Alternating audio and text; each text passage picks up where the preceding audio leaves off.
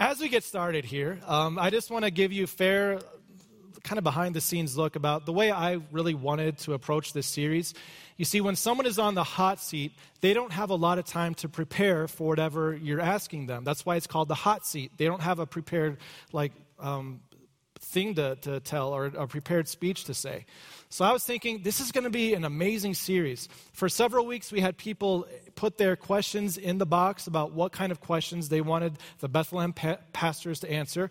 And so I was thinking, this is going to be so amazing. We'll have literally like a hot seat up here, and then we'll have like the box of questions with all the questions in it. Ben and I will have no idea what's in the box. We're just going to open it up, pick out a random thing, and read it, and we will be on the hot seat. And I had this all figured out. I'm like, okay, some of these questions, maybe they'll take less than 30 minutes, so we could combine maybe 2-3 questions. We'll just keep going back to that box as long as we need to. But then there's going to be the questions where we honestly don't know the answers. And so I had this figured out too. Like we would look at those questions and we'd look at it and I'd be like, I just can't read this person's handwriting. Let's go on to the next one. You know, and I had this all figured out, and I was telling, the other pastor here what we could do, and the other pastor did not like my idea. And he has 2/3 vote. Something about, we need to know what we're talking about. We need to get the slides ready. We need to print the program off and have the scripture reading in there. And I guess you have to, it's not enough just to know that questions are going to be answered. We actually want to acknowledge the questions first and then be ready to answer them, all this stuff. So here we are for part 2 of Hot Seat. And I'm kidding. I was kind of for it too. I want to prepare. As I looked at the topic for today, this was an actual topic, word for word, that I'm going to share with you in a minute. But the topic is kind of intimidating. To be honest, if I were just up here looking at this question for the first time to answer it, I would probably tell you, sorry, I can't understand the writing. Not that this is a topic that is, kind of uncomfortable or awkward. It's just that this topic is so deep theologically, it takes us to a place where there is no easy answer or clear path. This is a question and a topic that church bodies, church denominations have been split on over very small details and which words you can use and which words you can't use in order to explain it. And this is a topic that I would say is not essential to the Christian faith. In fact, if you're a person that's new to God, this topic is not where I would start. But at the same time, this topic has everything to do with a person's faith in Jesus. So the topic that we pulled out for the hot seat series is this: what is predestination and what does it mean for us? So this is a 2-part question, which we didn't say you could do, but we'll take it anyway, out of our grace and mercy. The first part of the question is really easy. I'm going to slap up, in just a minute, I'll slap up a definition. I can tell you what predestination is, but then the follow-up question, what does it mean for me, is one that's going to require a little bit more. And before I give you the definition, I want to acknowledge who's in the room and who's listening to this message. Some of you have studied predestination and you feel like you have a pretty good grip on it, but at the same time, some of you have gone through formal education to learn about this stuff and you didn't get it. I'm glad you're here. We're going to be talking about it today, and hopefully in terms that make sense and can be applicable to your life. Now, some of you have, in the back of your mind, a definition of predestination that isn't going to match up with what I put on the screen. You might come from a different church background, a different denomination background, and your idea of predestination is going to differ. And I just want to tell you, I'm glad you're here. I'm glad you're listening. Because what I want to do is I don't want to come to an agreement about what a denomination teaches about this. I want to come to a conclusion about what Jesus said about this and what the Apostle Paul said about this and what the other apostles said about this. So if you're here, I'm glad you're here. I'm glad you're listening. And then finally, some of you are saying, okay, this is a 5-syllable word and I have no idea what it means or what it's talking about. And if that's you, welcome. I'm glad you're here. We have an awesome thing to build up to and work on here. So what is predestination and what does it mean for me? I'm going to put a definition up here. That's my definition. If you want to disagree with it outright, you have the freedom to do that. I just think it's important to start somewhere so that we can build up to something. This wasn't taken out of a catechism. It wasn't taken out of a Lutheran confession. This is from the dark, scary places of Pastor Matt's mind. Here's the definition. Before people existed, God chose who would be saved through Christ.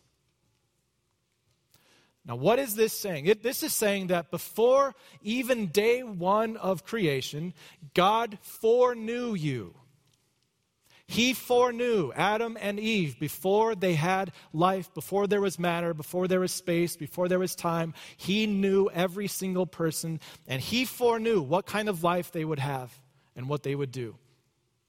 And it's not just that he foreknew people, but he predestined, chose beforehand who would be saved through Christ Jesus. And as I start to flesh out this definition and what it means, you're probably starting to have some more questions. Like the person who asked this question was head on. So this is predestination, but what exactly does it mean for me? The question that we really want to turn to is that, what does it mean for me? Because at face value, it seems to bring up more questions than it does answers. For example, is my destiny already determined?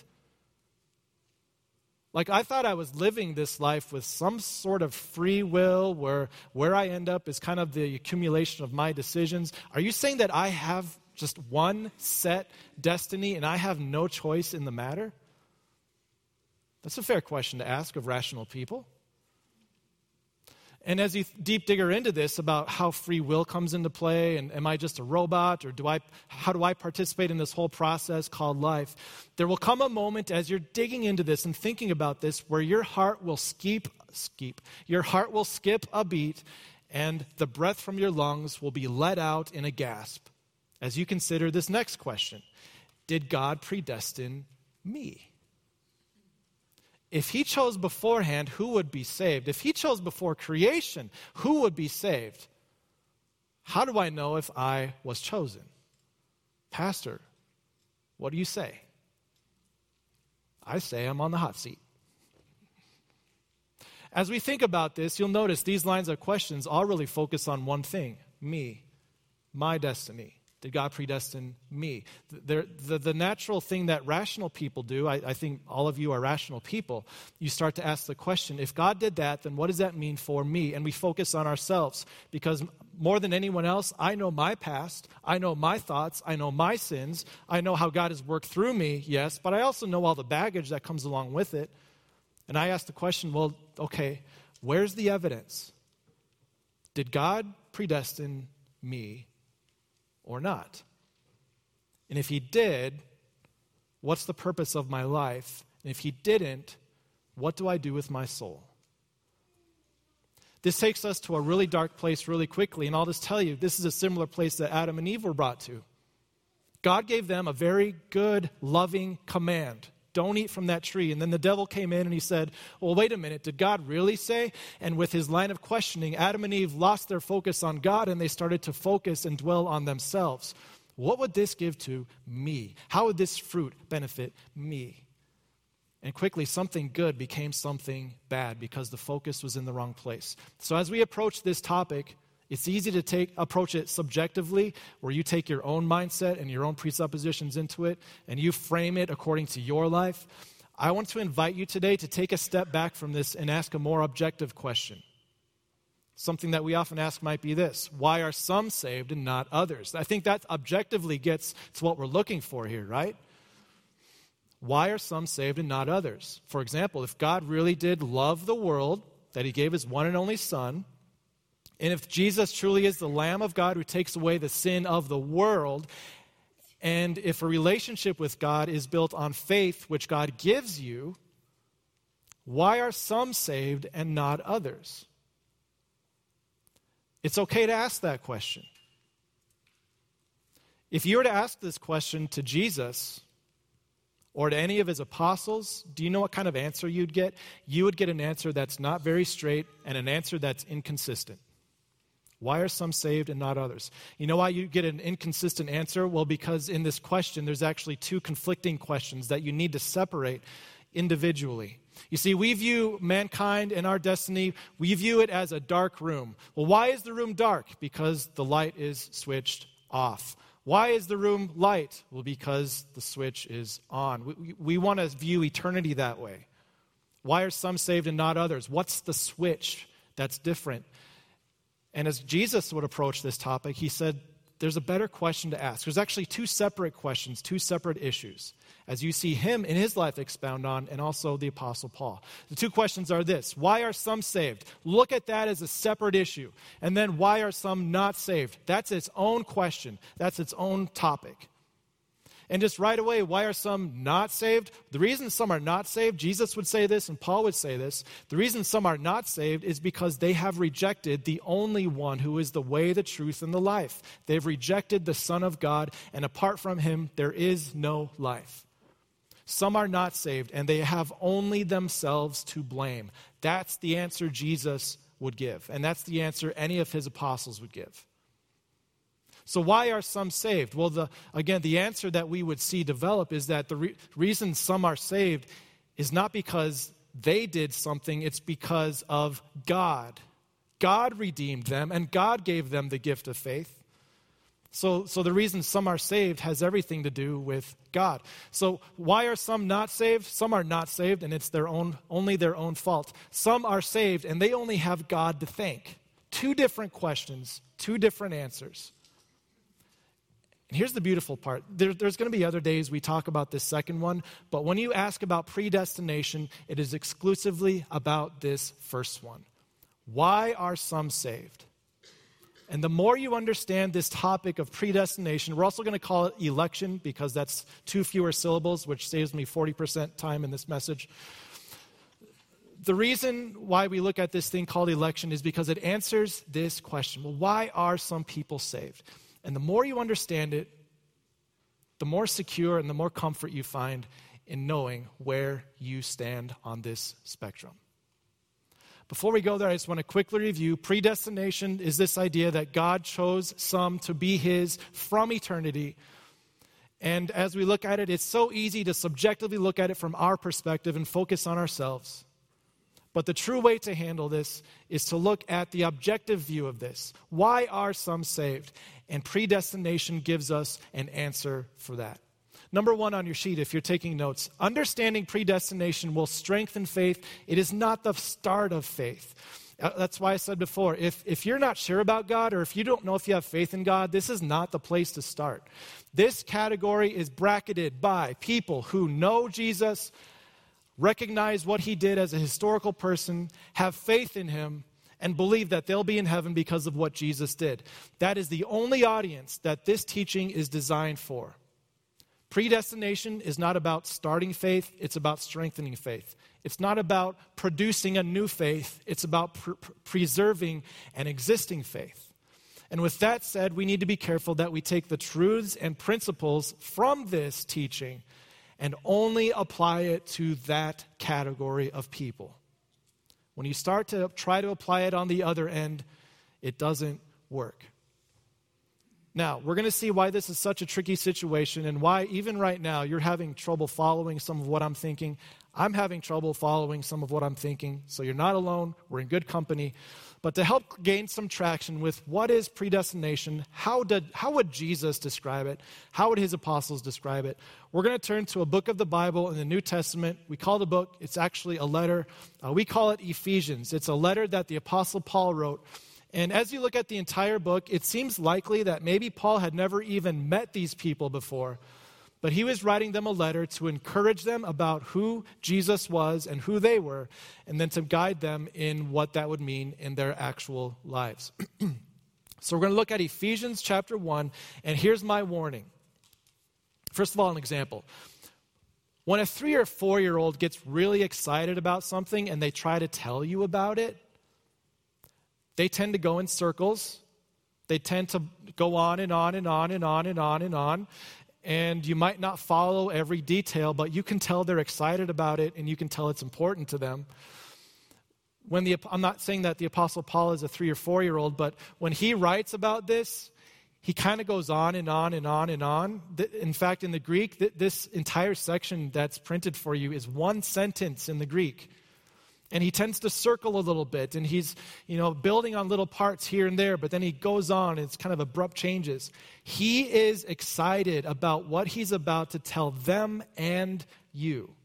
And thankfully, we have the blessing of yellow font, which will help us guide through some of these verses.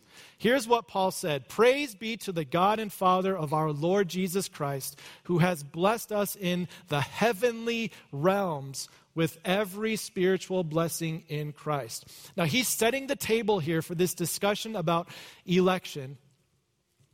And as he sets the table, he says, here's the things that are important to keep in mind. First of all, notice what's not on the table. Paul doesn't say, now before we talk about this, I need to think about the kind of life you've lived. How good have you been? Are you worthy to be with God or not? He doesn't put that stuff on the table, but instead he says, before we even talk about this, we are going to praise God. This is something that we're going to celebrate, because as redeemed children of God, by faith in God, we know where we stand. But I want to let you know how we got here. This is going to be for the praise of God. And he says, as we look into this, we're going to see that we have every spiritual blessing in Christ. What that means is, when it comes to your relationship with God, there is nothing left for chance. There is no room for doubt. Everything has been taken care of for you in Christ Jesus. There's no reason to question your faith or doubt it. We have every spiritual blessing in him. The rest of the language, you can kind of see he's just, talking about this in such an excited way. Praise God because of everything Jesus did. And now we can talk about where it is he brought us to. Paul goes on. For God chose us in Christ, in Jesus, before the creation of the world, to be holy and blameless in his sight. This gives you a very clear definition. What is predestination? It means that before God even created everything, before sin and evil even touched this world, God knew it would happen, and he decided to do something about it. He decided to choose you to be holy and blameless, not through a system that you could follow, but through a sacrifice he would give.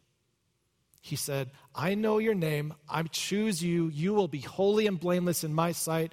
You have every spiritual blessing, and that all comes to you through Christ Jesus. And as these people read the letter, and as we sit here today, 2,000 years later, reading his letter, the same thing comes out. Your salvation is absolutely certain because God came up with it outside of space and time. And if he came up with it outside of space and time, then nothing that happens inside of space and time can change it. Another way to think of it is this, more spatially thinking. Number 2 on your sheets, if you're keeping notes, your election puts the cause of your salvation well beyond your reach. Why are you saved? Why do you have a good relationship with God? The answer to those questions puts the cause far beyond your reach. You didn't have to do something for God. You didn't have to choose something for God. Quite the opposite. He chose you for salvation. You are far removed from this, so that when the Apostle Paul is talking about this topic with people, he says, this leads us to praise God. What's on the table is praise for God because he's given us every spiritual blessing.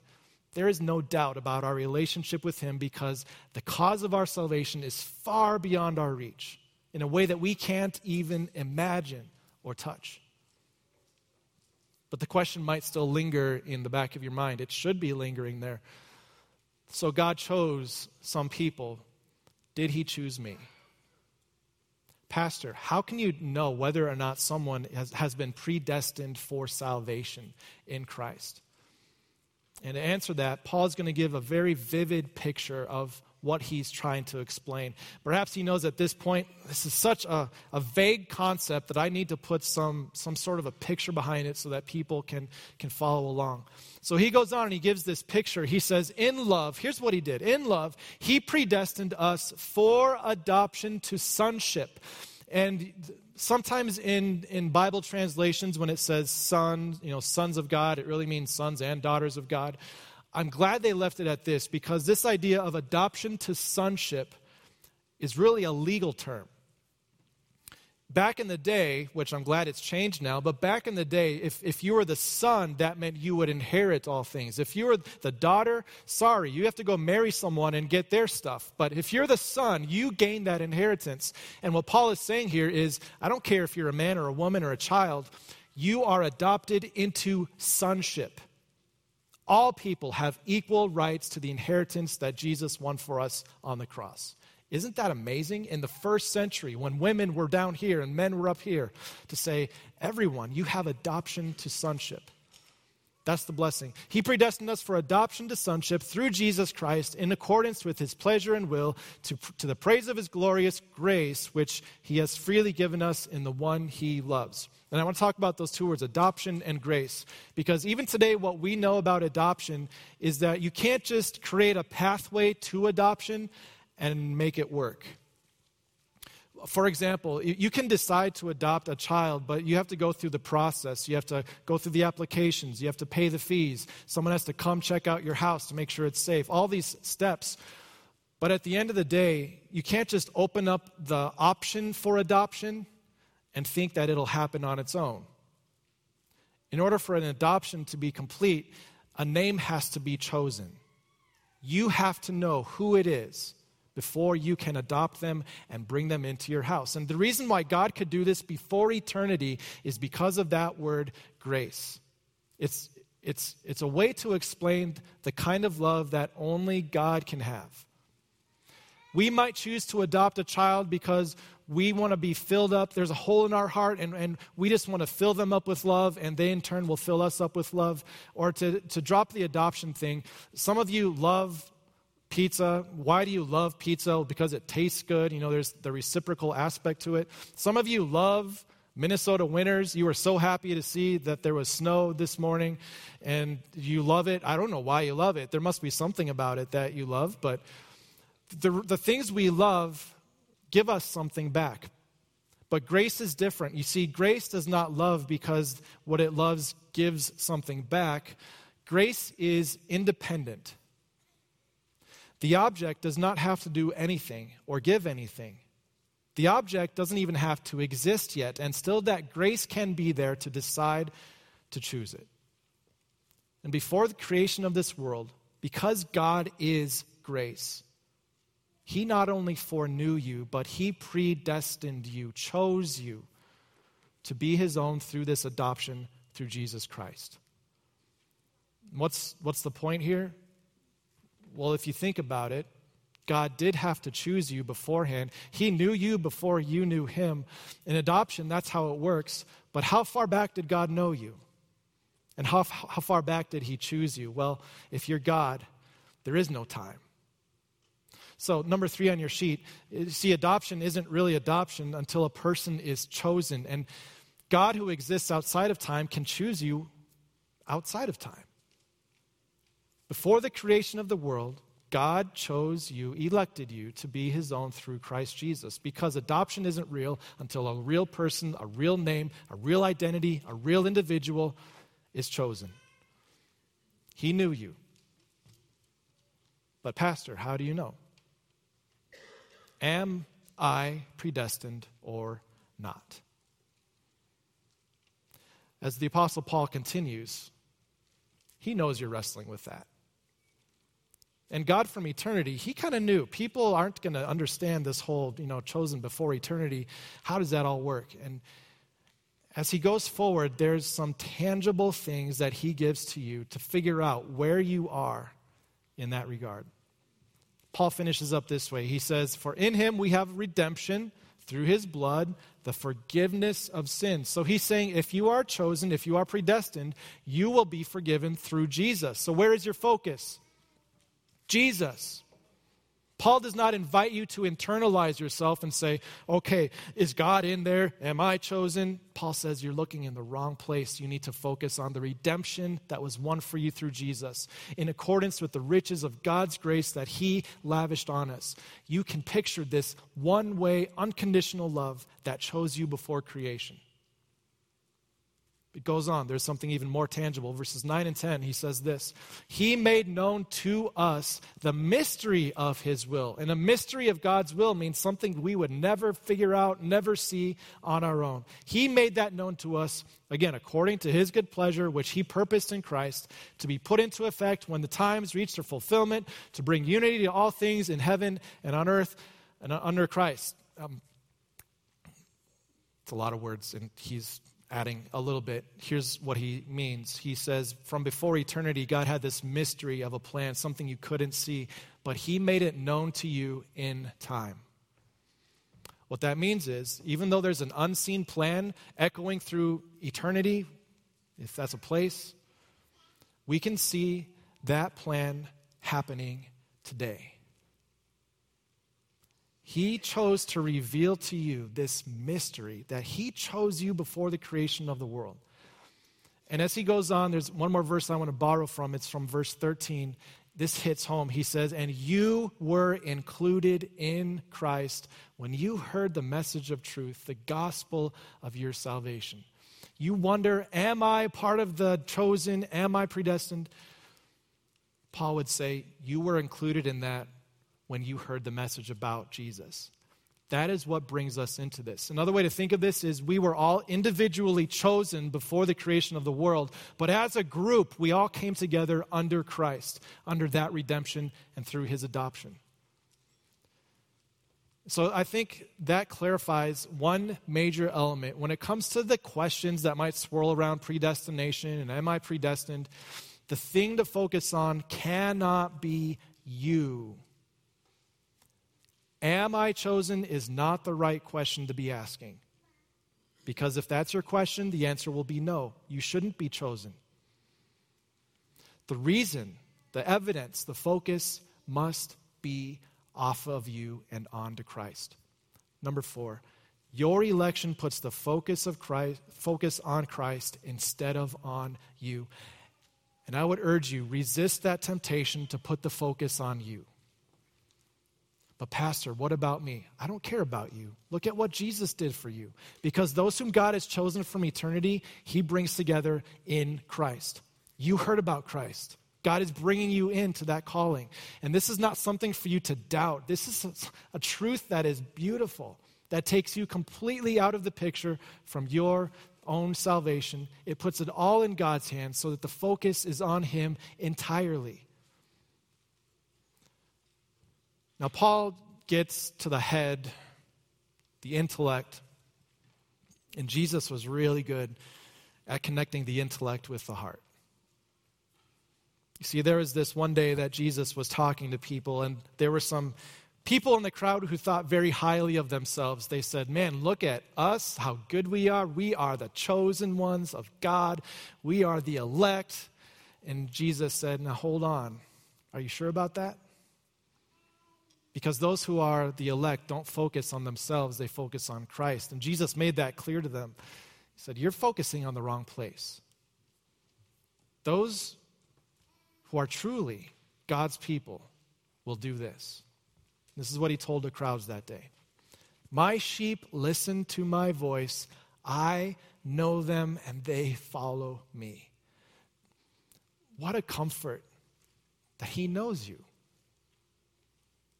God from eternity foreknew who you would be. He knew the life you would have, the struggles you would be born with, the kind of temptations you would face, where you would live, what you would do for a career, the kinds of things you would go through in school, the temptations you would have, the sins you would fall for, and the many times you would wander. God foreknew all those things. But more than just foreknowing you, he predestined you. He chose you and said, this one is mine. Regardless of what happens in time, this one is mine. I know them, and they follow me. I give them eternal life, and they shall never perish. No one will snatch them out of my hands, because what God has chosen for his own cannot be taken away. And that's what Jesus would have you take away from this talk about predestination. You ask the question, well, did God predestine me? Did God predestine me? Jesus says, would you just let go of yourself and look at what this means? You've been chosen by God apart from anything you could do. Nothing can take you away from that.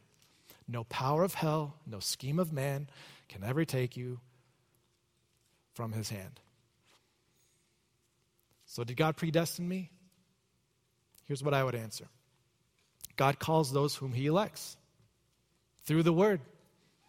The way he gathers his elect is through that message of Christ and through the gospel. Have you heard the gospel? Do you know what Jesus did? Isn't that amazing?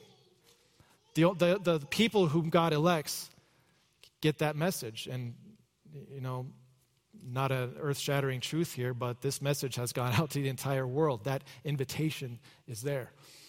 God calls those whom he elects. And then every time the gospel is used, we see that this is where God is matching what he planned in eternity with what is happening in real time. This is amazing to see that as a church, every day, every week, we see this message going out into people's hearts and lives. Isn't it incredible that we can see the unseen of plan happening every day? Every time Jesus is mentioned and the gospel is shared and people repent and are assured of their forgiveness, this is the rhythm of God's chosen people. This is how he assures you, yes, you've been chosen before eternity. You're connected to that word. Every time someone is baptized, this is amazing. I love how we as a church start to clap and applaud every time a child or every time a person is baptized, because this is how God is matching up his plan from eternity in real time. And in Peter's letter, in his first letter, he said that even angels long to see into these things. Like the eternal plan of God is now actually happening. And isn't it amazing in a baptism how God connects himself to that person and says, what was promised from eternity is now applied to you in the name of the Father, Son, and Holy Spirit. We should be applauding every time that happens. I think we should even get poster boards and bullhorns. With Ben's approval, who has 2/3 decision on any choice. Every time someone is baptized, and then every time that we gather for communion, for the Lord's Supper. This isn't just God saying, okay, all y'all are forgiven, but in communion, Jesus comes to you individually, and he says, this is given for you, for you, for you, for you. This is my body, this is my blood given for you. Do this in remembrance of me. Focus on me. I chose you. I know you. Now follow me. So what's left to say? Am I chosen by God? Focus on him. We as a church get to celebrate that every week. And as we go forward, it'll be fun to see what comes up next in Hot Topic, Hot Seat series. But I can guarantee you this, that what we talk about in this room and from this church is solely from that identity. That we were chosen by God, not because we were worth choosing, but because of his grace and his mercy. And now as we stand as his children, we stand together. Let's pray. Dear Father in heaven, there are some teachings in the Bible that are hard to understand, and this one should be. It happened outside of space and time, which we can't imagine, and it happened in your will, in your mind, which is a place where we have no residence. We cannot understand it. And yet you give this teaching to us about how you chose us, and you give it to us for our comfort so that we can see that our salvation had absolutely nothing to do with our participation, and that we every day can focus on what Jesus did. This draws our attention from ourselves and puts it on him. My prayer is that as we take this message, though it's hard, that its application would be simple.